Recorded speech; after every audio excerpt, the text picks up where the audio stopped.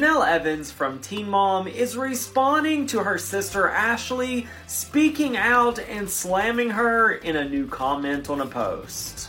Jenelle's sister Ashley had a lot to say, including that Jenelle was a neglectful parent, that she has a lot of mental health issues, and is still doing substances. She said she only filed this restraining order against her mother because she's upset that the truth is finally coming out.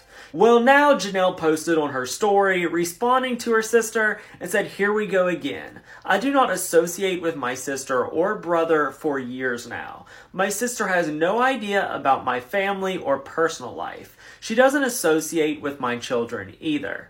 She said, "Girl, I would be focusing on the child you don't have before pointing fingers at anyone." At first I thought she was shaming her for not having children, but apparently she's throwing shade at the fact that her sister doesn't have custody of her son.